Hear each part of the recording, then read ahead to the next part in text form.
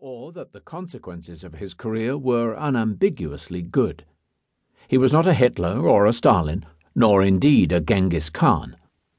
Even so, one source claims that over 1 million enemies were killed during his campaigns. Ancient attitudes differed from those of today, and the Romans had few qualms about Caesar's wars against foreign opponents like the tribes of Gaul. In 8 years of campaigning, at the very least, Caesar's legions killed hundreds of thousands of people in the region and enslaved as many more. At times he was utterly ruthless, ordering massacres and executions, and on one occasion the mass mutilation of prisoners whose hands were cut off before they were set free. More often he was merciful to defeated enemies, for the essentially practical reason that he wanted them to accept Roman rule, and so become the peaceful tax-paying population of a new province. His attitude was coldly pragmatic, deciding on clemency or atrocity according to which seemed to offer him the greatest advantage.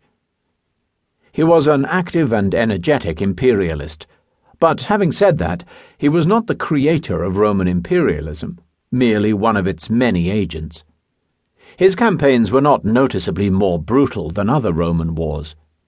Far more controversial at the time were his activities in Rome, and his willingness to fight a civil war when he felt that his political rivals were determined to end his career. His grievances had more than a little justice, but even so, when Caesar took his army from his province into Italy in January 49 BC, he became a rebel. The civil wars that followed his assassination finally brought the Roman Republic to an end. Its condition may already have been terminal because of Caesar's own actions. The Republic fell and was replaced by the rule of emperors, the first of whom was his heir.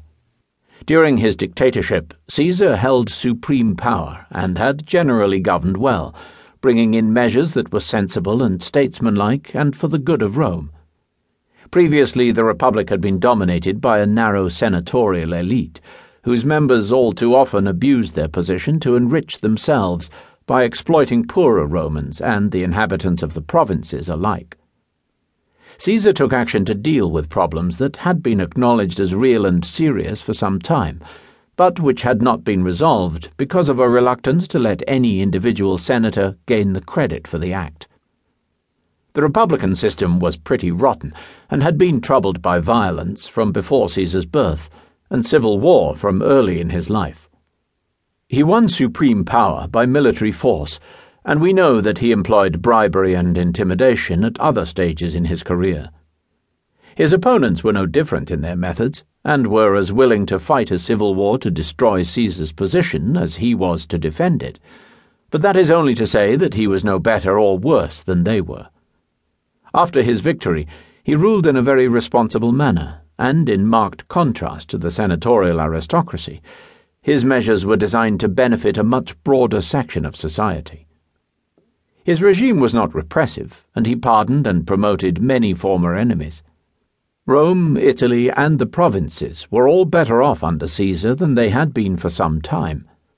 Yet, if he governed responsibly, his rule also effectively meant the end to free elections, and, however just his rule was, in the end monarchy would lead to emperors like Caligula and Nero. It was the wealthy elite at Rome who tended to write the histories, and Caesar's rise meant a reduction in the power of this class. Therefore, many sources are critical of him for this reason. Caesar was not a moral man. Indeed, in many respects he seems amoral.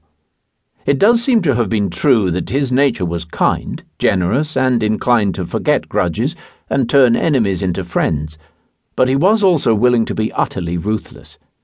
He was an inveterate womanizer, disloyal to his wives and his numerous lovers. Cleopatra is by far the most famous of these, and the romance may have been genuine on both sides, but it did not stop Caesar from having an affair with another queen soon afterwards, or from continuing his pursuit of the aristocratic women of Rome. He was extremely proud, even vain, especially of his appearance. It is hard to avoid the conclusion that from a young age Caesar was absolutely convinced of his own superiority. Much of this self-esteem was justified, for he was brighter and more capable than the overwhelming majority of other senators. Perhaps, like Napoleon,